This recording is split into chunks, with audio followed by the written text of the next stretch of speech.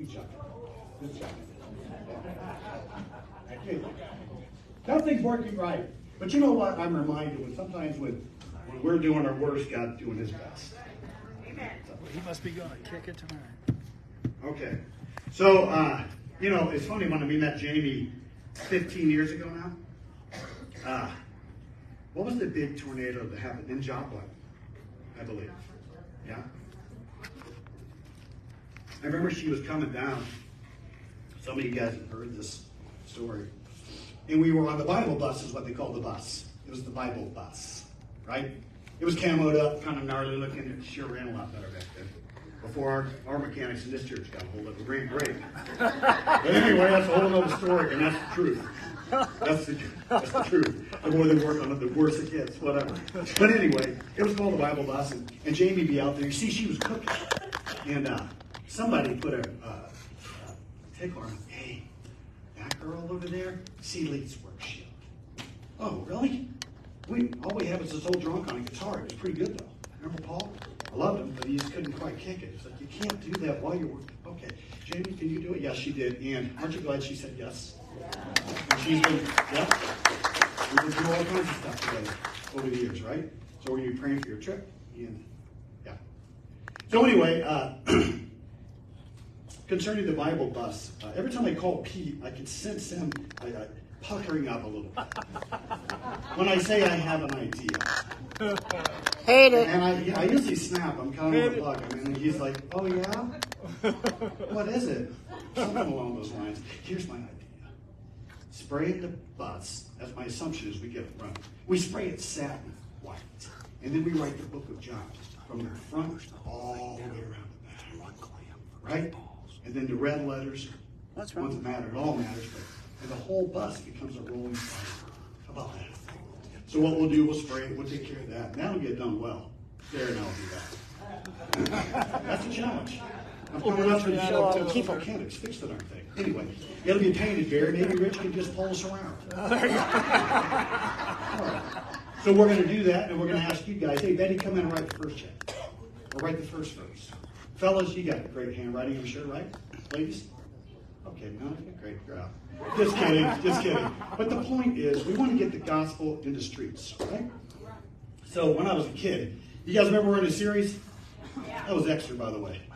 We're going to be recruiting some people to help us write the book of John on the bus. How cool would that be? So when we go to car shows, people go, oh, here come the Jesus freaks. Yeah, because you know what? As far as I know, the cars didn't die for you. Jesus did. Well, I love cars. I love them. We had a great time. We enjoyed each other, but there's no cars. No cars in heaven. It's all rust. We're going to do that. We're going to deliver the gospel. It's going to be a good time. We're going to enjoy each other because we believe Christians should be fun, not lame. So if you're a lame Christian, find somebody fun and have them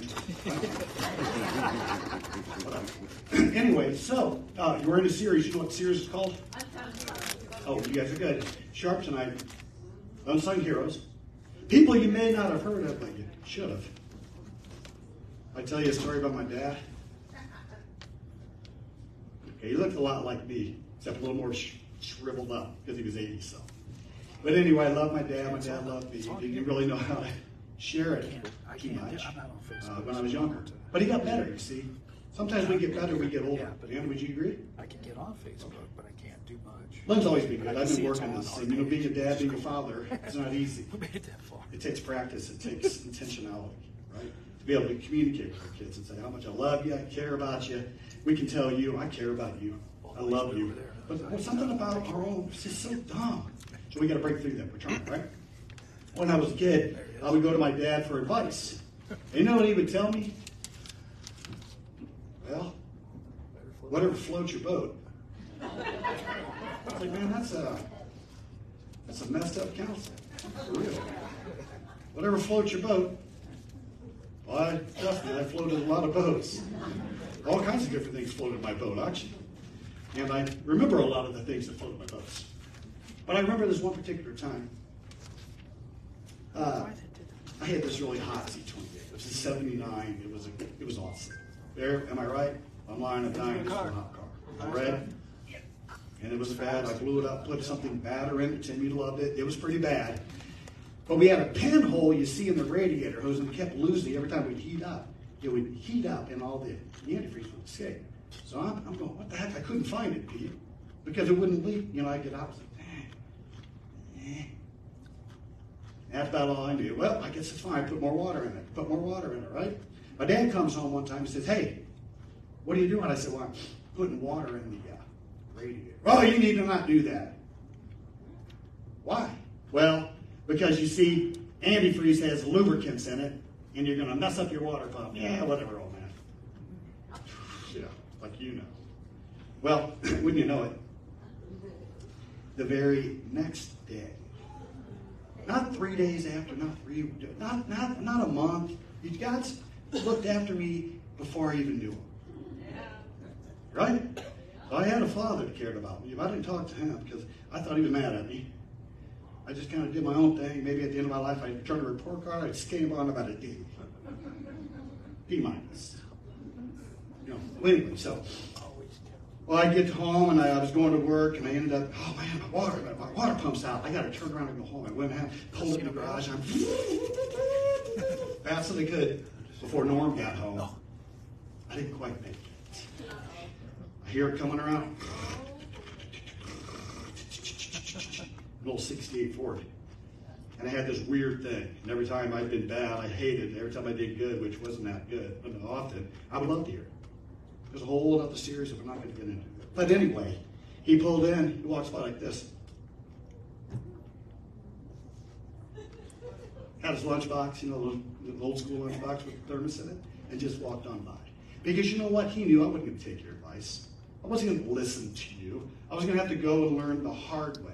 That when the Father speaks, he means business. He probably knows what he's talking about, right? You guys know where I'm going with this? Come on, man. Well, who was the first witness to the resurrected Jesus? What gender? Who had the longest conversation with Jesus that's recorded anyway? And another woman. So you would think in that culture, especially, Jesus wanted to make sure that he esteemed women. He esteems people from the lowest in man's eyes. He picks you up where he meets you, and he brings you up to the level so you matter to me. I don't care what they say. You see, you matter to me. That's what Jesus does. And I think it's cool that he chose women. I just think it's everything that Jesus did was intentional. He didn't wow, so crazy. I just bumped into the Samaritan woman. Wow, thanks, He said, I have to go and meet her. And I have to. In fact, I'm going to go out of my way. I'm going to cut through the heart of Samaria and actually meet her. Anyway, it's a whole other thing. We're not going to go there either. No squirrels tonight. Thank you. So we're going to talk about a woman named Abigail tonight. You guys heard about Abigail? What a woman. Turn to your Bibles to 1 Samuel 25. And Reagan, I have more notes. Reagan's teaching. Every time I bring my notes, she teaches. I'm glad we have teachers. Aren't you, Lynn? And we were always recruiting for kids teachers. Correct? Okay. And tech team, too. It was YouTube, sorry. It was YouTube.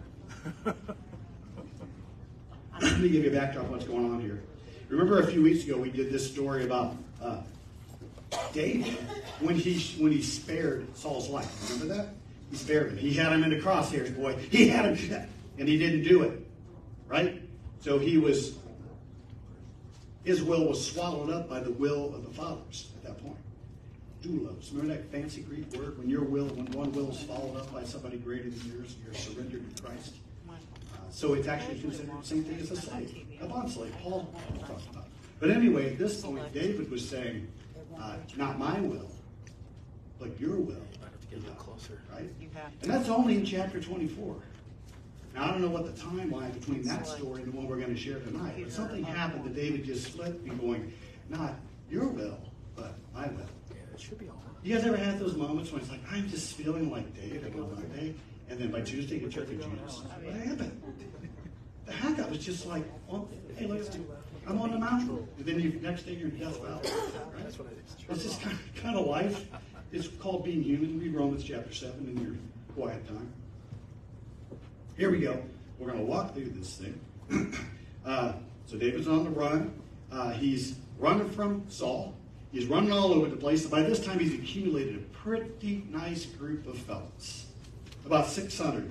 Some noble in debt, or not noble, non-noble in debt, some real nefarious characters, but they became his mighty army, mighty men of David, right? So he's on the run, and then we're going to step into the story. Now Samuel died, and all Israel gathered for his funeral. They buried him at the house of Ramah. Let me say this about that. When Samuel died, David's probably going, uh-oh. You see, Samuel, in a sense, could actually control a little bit of what Saul was doing.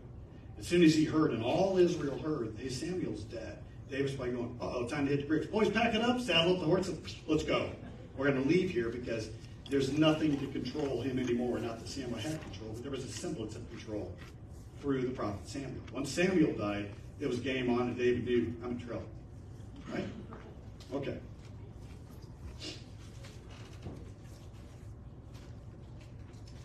Sometimes I read these little notes in here and I wonder what's Lynn thinking? I mean, what's Randy and Lynn thinking? Okay, never mind. Then David moved down to the wilderness of Maon. There was a wealthy man from Maon who owned property near the town of Carmel. He had 3,000 sheep and 1,000 goats. And it was sheep shearing time. This man's name was Nabal, and his wife Abigail was a sensible and beautiful woman. Stop right there. First of all, you know what Nabal means, or Nabal? Fool. It also means no reverence for God. You know people like that? They don't care. God's nothing to me. They're fools. The Bible says, a fool says in his heart, there is no God. You know the worst thing about a fool? They're the last person in the room that knows it. Everybody else around, there's a fool. He's like, this Nabal had no regard for God. And it's sheep shearing time. Sheep shearing time happened in the early spring, and they would get together. It wasn't like a religious festival, but this is a pretty big deal. They get out there and they cut the sheep down, and they'd make wool and yarn and all of this stuff. Now here's the thing, as I was reading this account, I remember Barry had this dog, and I hated him. Come on, Rusty loved you. Well, Barry, you have to admit, Rusty was a jerk. He was lots of something. And he was kind of like Barry's brother. You guys meet Barry's brother at the car show? You wonder, well, how did that happen? But anyway, Rusty was like that. He was the meanest, honest, gun-tooting. He was like that little cartoon character. You walk down the street, just walk in front of his house, and he's going to come down there and bark at you and growl. I was like, what did you do to him? Right? And the longer his hair got, you see, the worse he got. Well, I remember when he would take him into the groomer, he would cut his hair off, and Rusty was like, what's up? Like he got attitude. For real. I mean, he changed his personality. Well, come to find out, these sheep, when you cut their hair off, they've been known to jump for joy. They just jump around, and the farmers or the herder guys are like, this is amazing. Look at my sheep. You know, when you decide to let something go in your life, when you decide to let something go that's been bogging you down, the reason they did this is because these sheep would overheat, you see. And they would eat, and they get matted up, and they get all gross and funky because all the dirt and all the contaminants and all this stuff. And they would just have to run through this cleaner. When they ran through the cleaner every now and again, once a year, they would feel this sense of, wow, I feel so good. It's like coming to Jesus sometimes. When you've been an idiot, and you got mud and funk all over you, and you're weighed down with struggles and sin, and you just jump. And you come to Jesus and say, can you clean me up? Give me the shears. I suggest we need shears like once a week. If you don't like it like me, more like once a day. Jesus, clean me up. This stuff is bogging me down. It's impeding my walk. I can't walk with you. I can't enjoy you because I'm so burdened with this funk of the world, this filth that we go through. I'm saying, be like Rusty. Not that part of Rusty, the good part of Rusty. Be like Rusty when he had a haircut, because he was just a lot nicer. That's a good point, guys. That's a good point. Thank you, Jesus. He gave me that when I thought about Rusty. Because Rusty really was a kinder, gentler jerk when he was. Really was. So anyway, that was a pretty big deal. It happened in the early spring. And ironically, Abigail, you know what her name meant? I thought this was cool. My father's joy. Do you know that because of Christ, you're your Father's joy? You're your Father's joy. Even Pete over there says Father's joy. I don't know Pete quite well. Sometimes he's not my joy. He's definitely the Father's joy. Joshua, you're the Father's joy. Candy, you. Chris, you. All you guys. Early. You know, it goes on and on and on like that, you see, because you are the apple of his eye. You are. I mean, you did all of this stuff for you. For me, you're the, and just in case I didn't say apple of eye, do I have to go around and tell everybody you're the apple, you're the apple, you're the apple, you're the apple? Mike, he didn't look at me when he said apple of eye. You kind of get the point that when you come to Jesus and you accept who he is, you accept what he did for you, you are instantly put into this category called the apple of his eye. His joy. Isn't that great? That's great news, guys. That's a great time for hallelujah, because sometimes I feel like more like Rusty than the... Sorry about Rusty. Probably got to hear this all day. You really don't like Rusty? No, I hate him. I did. But Nabal was a descendant of Caleb. Was crude and mean in all of his dealings. You guys remember Caleb? Not the intern, another Caleb. You guys remember Caleb from the Old Testament? What did he do, Linda? He was one of the two that and the other 10. Yes. So they went into the promised land. All the other people were just so scared. They're just like huge. You see those guys are like grasshoppers. Caleb's like, ain't nothing. We'll take them. So he was a man of great faith, this Caleb. He was like, we will whip them down. We won't. You will whip them down, and we will be there. Okay? But the point is, to this, I thought it was really cool. So here he is. Nabal is a descendant. You have to make your own faith. This can't be your mom's. This can't be your dad's. It can't be your great-grand uncle. Did you hear about my great-great-great-grandfather? He was a preacher. Well, that's great for him, but you haven't done squat at the College of Christ, and I've done it for 4 years. So, I'm glad that Uncle Fester or whatever was there. This is a personal thing. You have to make a decision. You have to decide to follow Jesus. You have to decide to pick up your cross and carry it, right? By the way, anybody that showed up last night, thank you. Thank you for coming and celebrating the Robbie King's life. It was really he doesn't care. It's all our pleasure. He doesn't care. Robbie's for Jesus. He's fine with it. But it meant a lot to us because we wanted to do it right. So thank you for coming. Especially on a Friday of Memorial Day weekend. Now, how dare they follow me in the middle of the night? I'll be very bad. You don't like my dog?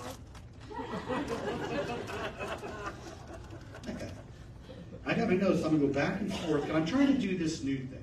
A lot of times I just put these things in my Bible, or I'm just doing these little notes. And when I'm in the Spirit, when I'm studying, sometimes when I'm up here, not that we want to be in the Spirit. If I'm not in the Spirit, you guys don't, what's the point of comfort, right? But sometimes it seems like in the morning, God, you were on a different frequency this morning. And that's why I decided to take notes. So if you see me going back and before the notes, you'll know what I'm doing. Just calm down and simmer down. It's going to be all right. Okay? Thank you. Ready? So when David heard that Nabal was shearing sheep, he sent 10 of his young men to Carmel with this message for Nabal. Peace and prosperity to you, your family, and everything you own. Right? Sound good? I'm told that it's sheep shearing time. And that word actually is this. Ready for it?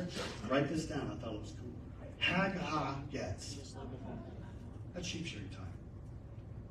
H-A-G-H-A-G-E-Z. Put that on the book. Just thought it was free. I thought I'd throw it out there for a little bonus. I don't speak Hebrew, but it sounds something like that. Probably sounds like yes. Springtime. There you go. Peace and prosperity to you and your family and everything you own. I am told that it's yes. While your shepherds stayed among us near Carmel, we never harmed them, and nothing was ever stolen from them.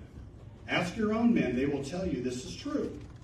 So would you be kind to us since we have come at a time, this celebration? It's a big deal. I mean, there's some big stuff going on. You steal. Please share any provisions you might have on hand with us and your friend David. David's young men gave this message to Nabal in David's name, and they waited for a reply. This is nothing new. This is what they did. This would have been customary. He's not asking for something that, I've never heard of such a thing. Really? This happened all of the time. You would go, and David's men, some bad dudes out there, and they would protect, and they would be kind of like guns for hire in a sense. They would just, all they would ask is, hey, when we come to your place, can you feed us? Can you water us? Can you take care of us? All of this type of thing. Completely a normal thing. Now you come to my house and ask me to feed you, and I don't know about it, like, just kidding. I'm working on hospitality. I'm working on the gift. But in this time, it would have been nothing unusual. But what is unusual is his response. Now remember, his name means, okay. And certainly, before I get into this, certainly he would have heard about David by now. Even though David was on the run from Saul, it would have been well known that he is the anointed king. Samuel spoke this into his life years ago. And when Samuel spoke the words of God, it is going to happen. Just like today, when Alpha was up here saying these promises, it will happen. It's going to happen. You might as well just work. Oh, that's right, they did. It's going to happen. So he would have known. He would have heard of this David. He would have known about this merry band of misfits he was traveling with. He would have known all of it.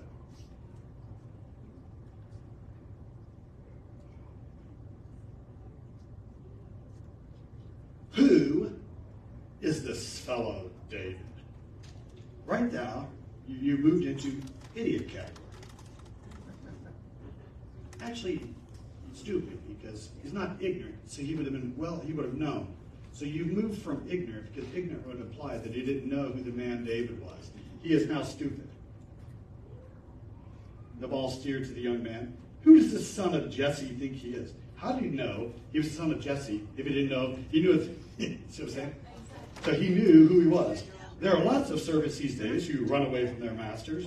Should I take my bread and my water and my meat that I've slaughtered for my shearers and give it to a band of outlaws who come from who knows where?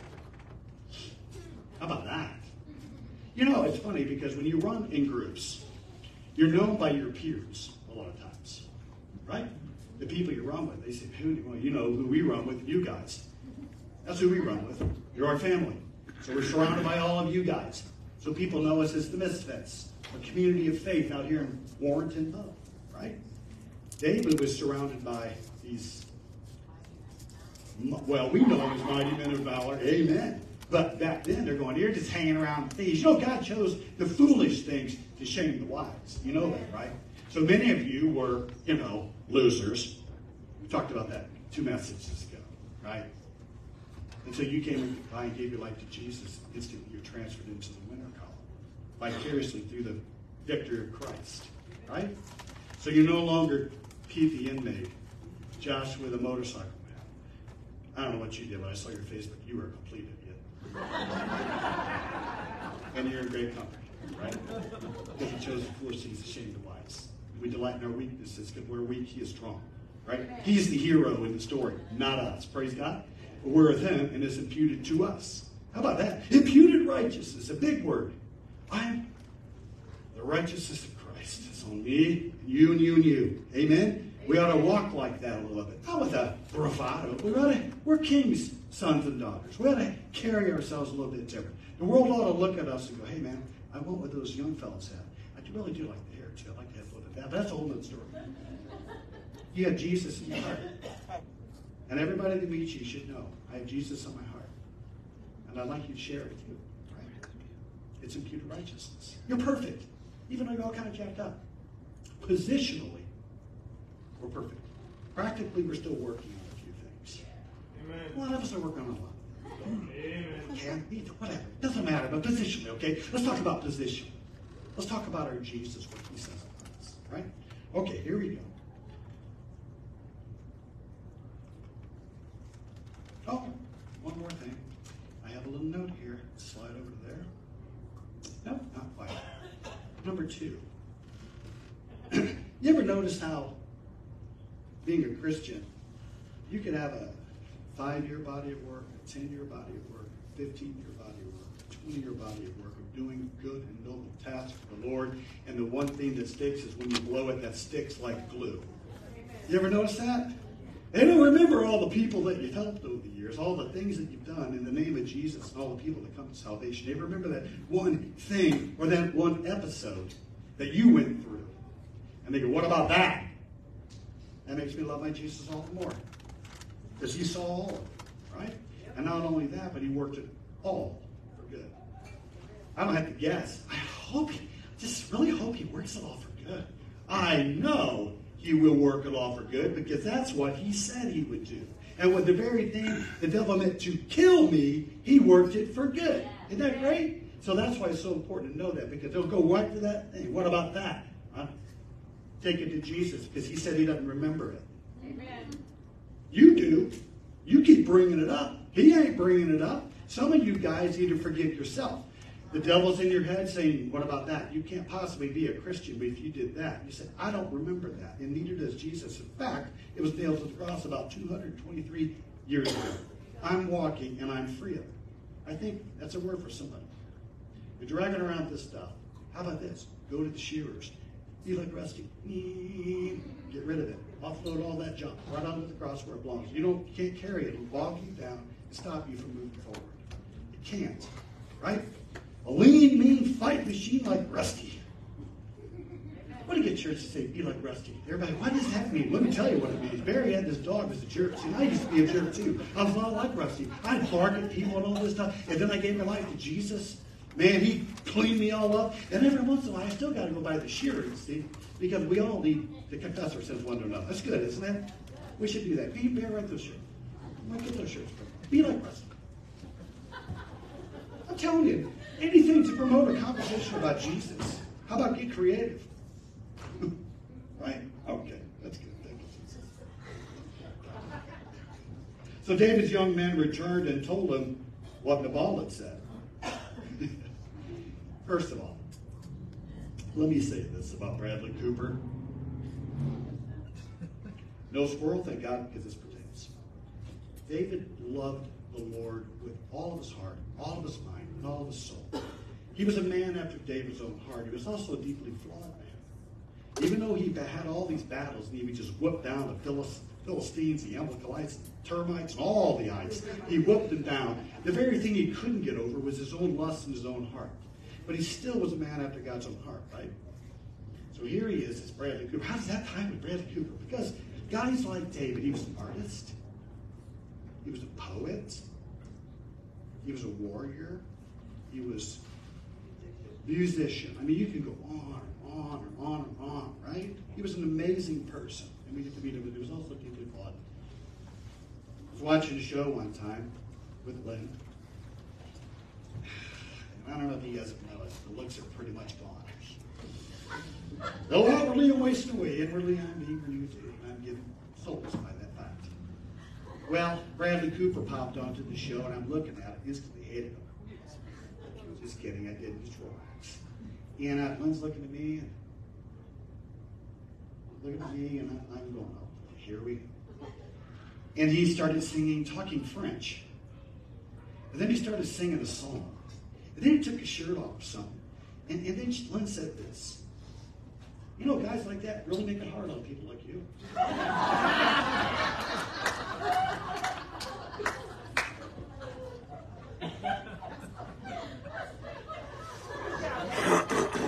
Thank you. But you fell in love with my inside. It's like God falls in love with man. Looks at the outside. God looks at your heart. Right? Thank God. But that was funny. And, you know, real men love God. Real women love God. And I will say this. I'm not going to say it. Because I want to talk about Proverbs 31 in a moment.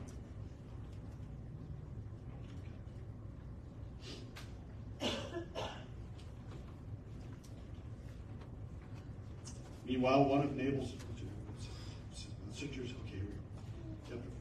or verse 14. Meanwhile, one of Nabal's servants went to Abigail and told her, David sent messengers from the wilderness to greet our master, but he screamed insults at them. These men have been very good to us, and we never suffered any harm from them. Nothing was stolen from us the whole time they were with us. In fact, day and night, they were like a wall of protection to us and the sheep. You need to know this and figure out what to do for there is going to be trouble for our master and his whole family. He's so ill-tempered, no one can even talk to him. You ever meet people, they want to hear the good stuff. They come to you for counsel. That's why I say I have people in my life right now that I won't give counsel to. I just say, whatever's what your vote. I may not say it like that, but I have no constructive criticism for them. I don't really it just kind of keeps it on the peripheral because they couldn't handle the truth. You couldn't handle the truth. You couldn't handle the truth. They really can't. They can't handle it. They want to hear, hey, attaboy, attaboy. And then the second you get it, you might want to, no, I'm not hearing it. No, I'm not hearing that. In fact, I hate you. Like, so fine. That's cool. I got nothing to say. I don't. I love you. I care about you. Appreciate you. All that stuff, all those things, all those platitudes. But I got nothing good to say to you or evil. I'm just going to keep it the cardinals. You hear that? Isn't that amazing? Turn your Bibles to Proverbs 9.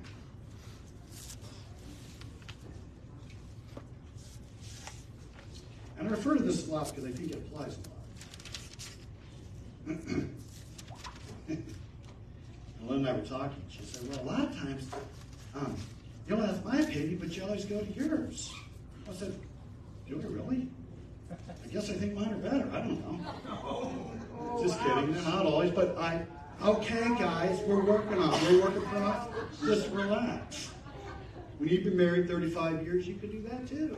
But a lot of times I go, oh, my idea are blue. Let's go with yours. It's a lot better. You know. Okay, just relax. Calm down, everybody. Proverbs 9 and verse 7. Now listen close. Listen close if you are one of the people that have a tough time receiving constructive criticism. Is there anybody you can think of that would intentionally say something that hurt you? Like, I got a great idea. When this person calls me for advice, or I have to speak a truth to this person, I can't wait to hurt them. I'd be like some kind of sick, evil, like a sale, whatever that. Yeah, sale one of those guys. Just an idiot. Nobody would do that. I maybe there's somebody, but I certainly would. Any pastor worth his cloth would not do that. Any ministry leader worth his salt would not do that to a person. If you ask them your opinion and they give you an opinion and it differs from yours, you can instantly go to the Bible and see what the Bible has to say about it. And if it doesn't line up with the Bible, then chuck it. But if you're coming to them for advice and they share their heart with you, anyone who rebukes a mocker will get an insult in return. Anyone who corrects the wicked will get hurt. So don't bother correcting mockers. They will only hate you. You ever had that happen? Mm-hmm. I just love to hear all the good stuff. Don't say anything negative, or you're out. So I did Jeremiah. Bring me somebody to tell me some good stuff. This joker here is always doing bad stuff. Bring me something good. Instruct the wise, and they will be even wiser. Teach the righteous, and they will learn even more. Fear of the Lord is the foundation of wisdom. Knowledge of the Holy One results in good judgment. Wisdom will multiply your days and add years to your life. If you become wise, you will be the one to benefit. If you scorn wisdom, you will be the one to suffer. You guys get that? Write that down and meditate on that. Because, we should be able to speak of, you're not supposed to judge. I don't know why I do those characters, but it just seems like it gets more emphasis. If I just stood up here, you're not supposed to judge. It doesn't do the same thing. I want you know what I'm saying? It's kind of like the Rusty Star. I want you to remember this. That make sense? Yeah. So, ask God, can I receive constructive criticism if a brother and sister comes to me in love, grace, and respect that we should as believers? Are they judging me, or are they simply saying, I want to help you? Am I that person? Because I want to be wise. Anybody want to be wise? Who wants to be a fool? We've already talked about a fool is. Nobody wants to be a fool. Nobody wants to have no regard for what God says. You know what God does use people to speak into life sometimes, Right? Yep. Right. Don't you know? Okay.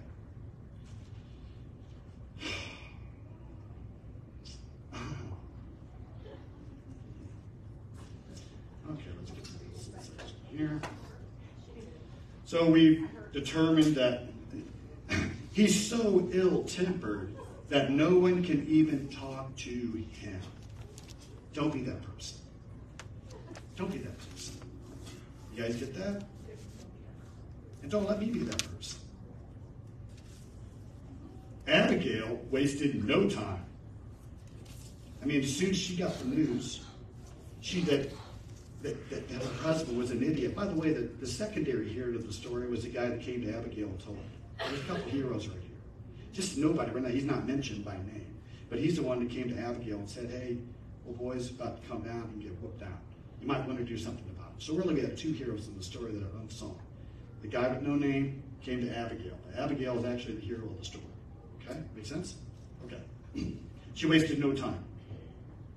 She quickly gathered 200 loaves of bread, 2 wineskins full of wine, 5 sheep that had been slaughtered, nearly a bushel of roasted grain, 100 clusters of raisins, 200 figs, and on and on and on. You get the point that it was easy to find. It wasn't like, oh, where did I hide that loaf of bread? It was like there was stuff everywhere. The guy had a surplus of stuff. You know, in America, we have so much stuff. Have you noticed the quickest growing businesses is the storage sheds? I mean, Carlin said this 40 years ago, but it's actually gotten worse. There's like 10 to 1 now. People have an abundance in America. We're materialistic. That's what we are, right? How about gifts of stuff away? You have too much stuff. Why drop it in the locker and never look at it? If you're not using it, give it to somebody. You know, put it to use. So anyway, this guy had all this stuff. He's laying around. And then he's the one that said, I'm not giving David squat. As she was riding her donkey into a mountain ravine, she saw David and his men coming toward her. David had just been saying, a lot of good it did to help this fellow. We protected his flocks in the wilderness, and nothing he owned was lost or stolen. But he repaid me evil for good. May God strike me and kill me, even if one man of his household is still alive in the morning. Now, it doesn't sound like the same David we had in the chapter before. Isn't that good news, though?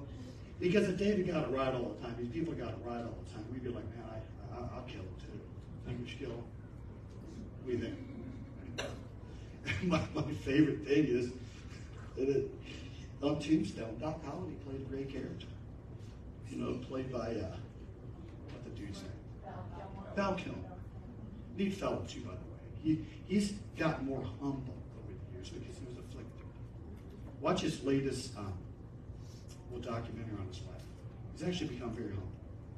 Thank God for affliction. We'd all be so arrogant. We'd all go straight to hell.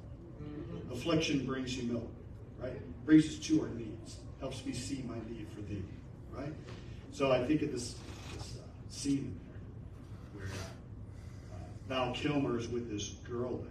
And Val Kilmer has terrible discernment. He'll put a hole in you just for nothing. Should I shoot him? No big deal. So he had a moment of, he was thinking about this, and he goes, did I hate him, honey? And she said something, no.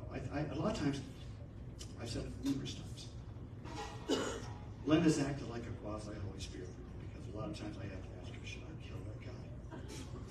I really feel like I should at least maybe just run him off the road. Something.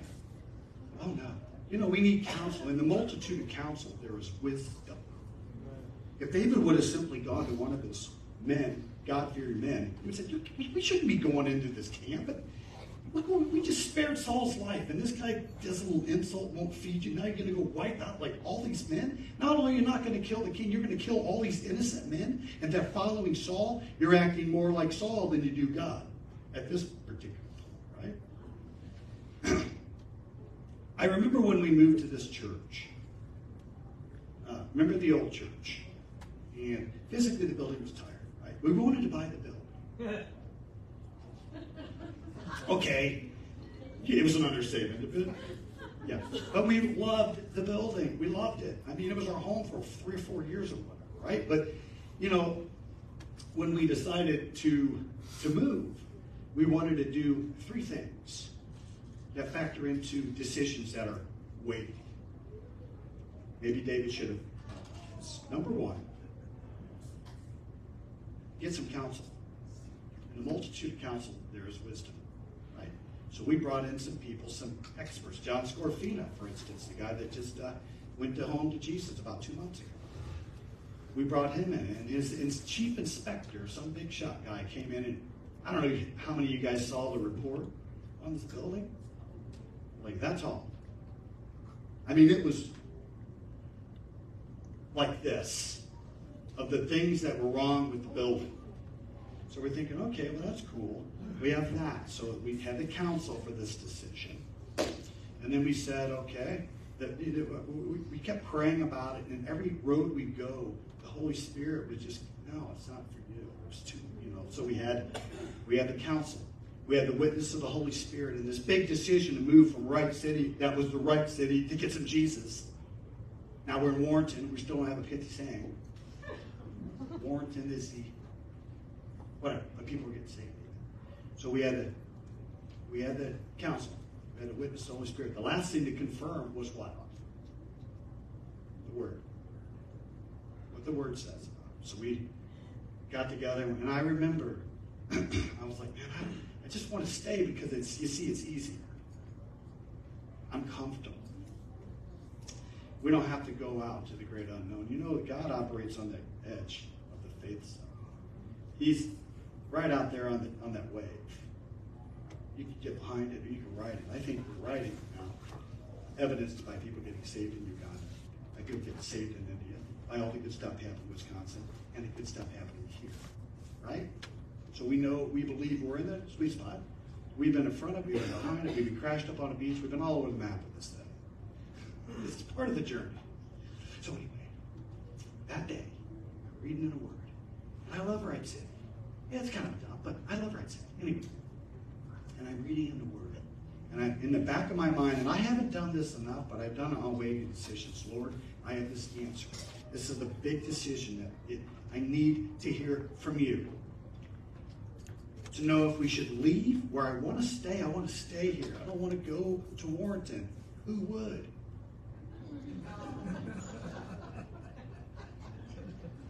Girls like shaking their head, yeah, I don't blame you, dog. So I remember reading in the account, I think it was the book of John, when God says, and remember this decision.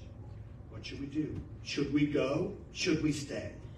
And I remember reading it. When you were young, you went where you wanted to do. You did what you, but when you were old, you will go to a place that you do not want to go. And I was like, bam. Call up Barry, we got to go. Call the team, we got to go. Call the realtor, and that's, so David, if he just would have done that, he wouldn't have been in this situation. Because can you imagine if David went in there? King David, yeah, I mean, he would have killed them all. So Abigail came and cut him off the path. She was the person that said, stop. She was acting as a quasi-Holy Spirit. Stop, the restrainer. You know, the Bible says when we're evac'd out here, however that goes down, I believe we're going to be raptured. But I'm preparing my faith just in case I have to go through some stuff, and you should be doing it too, because nobody really knows. I'm preparing my faith should we have to go through some serious turbulence, right? But can you imagine what it's going to look like when the restrainer is gone? The Holy Spirit has left the planet. You guys think it's bad now? Imagine like Samuel, evac in a sense, and give free rein to Saul. That's really what's going to happen when the Holy Spirit leaves. The church is evac'd out. All hell, literally, is going to break loose on this planet. Like you think, yeah, and Barry alluded to it a few weeks ago. It's getting worse, and I agree. It's getting worse. It's getting worse, and it's getting worse. But can you imagine with no Holy Spirit and the church gone? It will be bad.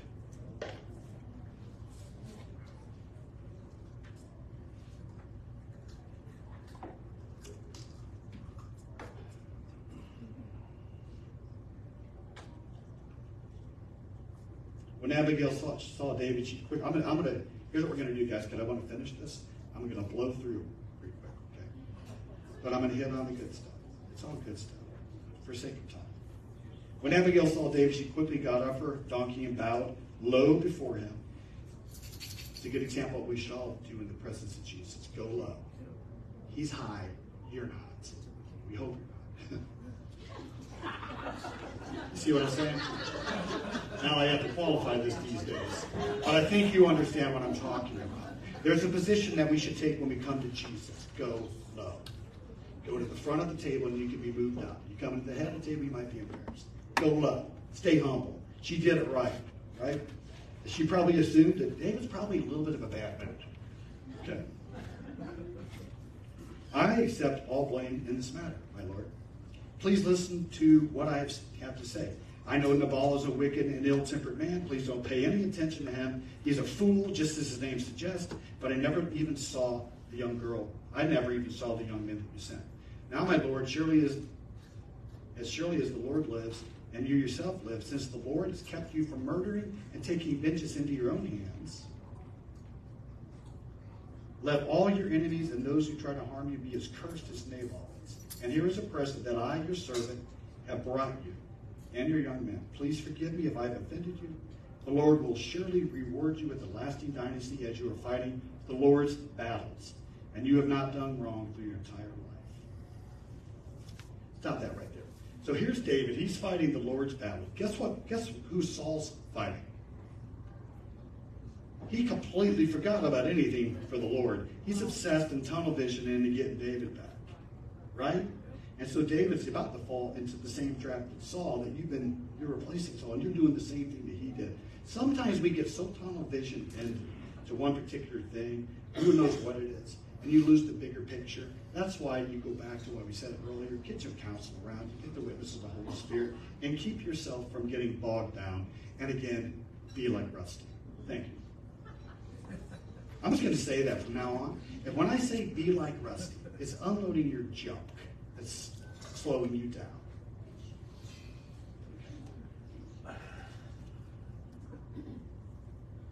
Even when you're being chased by those who seek to kill your life, it's safe in the care of the Lord your God, secure in his treasure pouch. There's a Hebrew saying that I think is so cool. It's on most of the Jewish, it's on a lot of Jewish graves even today. It's called bound in the bundle of life. That means you are safe in God's hands. You know, when you go out and ride your motorcycle, or whatever, your cars or whatever, you know when you're following Jesus, your life is in the palm of his hands. It's a great place to be. Nothing can happen to you that doesn't go through him first. We're making the assumption you're not on the right field. Not a great place to be. I'd rather be right in the bundle, right, just right there. I love him. That's my girl. Just in the bundle of life. I'm so proud of this person. Isn't that great?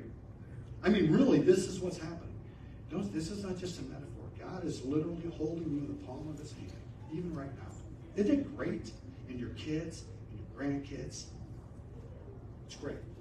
So she's recognizing that David, he's held you all of these years, and she's bringing his mind on, probably saying, all the stuff you've been through, and you're going to go do this thing. Kind of like Alpha was saying. And you've been through all of this Goliath, and all of these things, the lions, and all this stuff, and you're going to go do that? You just spared Saul's life. Everybody would have known this. And you're going to go do this. It's crazy. When the Lord has done all he promised and made you leader of Israel, right? Don't let this be a blemish on your record. Then your conscience won't have to bear the staggering burden of needless bloodshed and vengeance. And when the Lord has done these great things for you, please remember me, your servant. Now David said, get lost. I'm a bad son of a gun. I got these 600 guys over here following me. Did he do that? He simply took the correction. He didn't get all worked up. Man, you're the worst. You're the worst. In fact, I'm going to quit. I'm going to quit this whole thing. Get on his little horse and ride away? No. He humbled himself. You humble yourself, you're exalted. David replied to him, praise the Lord, the God of Israel who has sent you to meet me today. He recognized it wasn't Abigail, it was God working through Abigail. It wasn't us we give counsel to people, it's God working through us, not to run your life and to hurt you, but to simply help you get back on track. I have it in my life. Don't I, Pete? We need it, don't we? Barry's constantly correcting me. I have Barry and I have Pete, Ted, and Josh, and all these guys speaking into my life. Martin, I could go on and on. Danny, I could just go, God, come on, it's great, isn't it? And I think about that being hidden in the bundle. Maybe he means people. Perhaps. A community of believers you can share your thoughts with and care about you. That's kind of being the bundle of this. It's funny because I can tell when a message gets long. You know why? This kind of like. So I'm close there, but I'm not ready to land the plane. Okay, fellas? Hang with me. Then David accepted her present and told her, return home in peace. I have, what? Heard what you said. We will not kill your husband. When Abigail arrived home, she found Nabal throwing a big party, and he was celebrating like a kid. He was very drunk, so she didn't tell him anything about her meeting with David until dawn the next day. In the morning, when Nabal was sober, his wife told him what had happened. I'll leave. I'm not saying one little thing, real quick. I have a friend of mine that was at Crossroads of sorts. He was a former 1%er, and then he became a Christian. He quit the club and he got out good and was able to turn his cut back in, and he had a relationship, right? So I just talked to him last week about this, and he said there was some talking back and forth again with the former club that he rode with, and they were considering reinstating him, okay? Even to the point where they actually had a cut and a title to a motorcycle placed in front of him saying, if you just join here, you can have this, you can have your cut back, and you can have this motorcycle, nice one, and then it'd be great. He said he was riding together with them, going to church, what they would call it, back to their little house, clubhouse thing, and the Holy Spirit convicted him, and he peeled off and threw the piece on that. And it was cool. But I'm thinking at that point, I asked him a question. Romans 8:6 says, to be carnally minded is death, to be spiritually minded is life and peace. I asked him, let me ask you a question about that. When you made the decision to go God's way, did you feel like a rush of grace and just like the Holy Spirit like blowing you on your way, like something that you can't really describe it without over-spiritualizing? Did you see? He goes, I can't tell you. I've felt the best in the spiritual sense I have in years. You're given opportunities that you come right up to a situation, and God's saying, I've done all I can do. The next move is yours. I'm with you wherever you go. The psalmist says that. Depths and heights, I get this, but this is your decision. What do you want? Right? And when you choose, the best thing I can describe is like a grace sweeps over you. It's really unexplainable. When you choose, and I know people that have come to it and they want God to make the choice for them. Like the children of Israel when they come to the Jordan River and God says, put your foot in the water and watch it well up. And I see people go there, well, God didn't well the waters up. He told you to put your foot in. He told you have to make a choice. When you make a choice, then it opens up and then you pass through it, right? So my friend did that. And we believe that God is blowing grace back into him. And he's going to be reinstated into the Lord's army. Isn't that great? That's a good time to give the Lord a hand clap because it's a big deal. When one singer comes in, and I told him I'd like to share that this weekend. He said, praise God, go for it. Actually, I said, praise Yahweh. In the morning when Nabal was sober, don't talk to drunks, guys. Don't even bother. Let them sober up before you try to speak words of life and truth into them, right? I won't talk to a drunk. I say, if you're still in the same, call me in the morning. I just don't talk to drunk people. It's my personal thing. And I think it's a smart thing. So Abigail said, I'm going to wait until he's sober. He won't remember anything anyway. Because it's the spirit, you see. As a result, he had a stroke. He lay paralyzed on his bed like a stone. About 10 days later, the Lord struck him and he died. Vengeance is mine, thus saith the Lord. Right? If David would have took matters into his own hands, first of all, he would have been, who knows what might have happened. We can surmise it would have been really bad. Right? So he chose to sit back, let God do it. And I think there are sometimes that we want to help God out. We should just sit back and let God be God, right? When David heard that Nabal was dead, he said, praise the Lord, who has avenged the insult I received from Nabal and has kept me from doing it myself. Nabal has received a punishment for his sin. Then David sent messengers to Abigail to ask her to become his wife. When the messengers arrived at Carmel, they told Abigail, David has sent us to take you back to marry him. She bowed low to the ground. I, your servant, would be happy to marry him. I would even be willing to become a slave, washing the feet of his servants. Wow, talk about humility. Abigail. Okay, we're going to land the plane. But you know the Proverbs 31 books, and there are Proverbs 31, there are placards on the wall, there are all of this stuff. But read Proverbs 31, ladies, and men too. But that, you know, we've kind of watered it down with placards and stuff, I think sometimes. You know, we've overdone it. I don't think it's a bad thing, but if you read the words to what that says, that's what God sees as beautiful. The Proverbs 31 woman, and that was Abigail. Very humble. Quickly getting ready, she took 5 of her servant girls as attendants, mounted a donkey, and went with David's messengers, and so she became his wife. David also married Ahinoam from Jezreel, making both of them his wives. Saul, meanwhile, had given his daughter Michal, David's wife, to a man from Galim named Palti, son of Laish.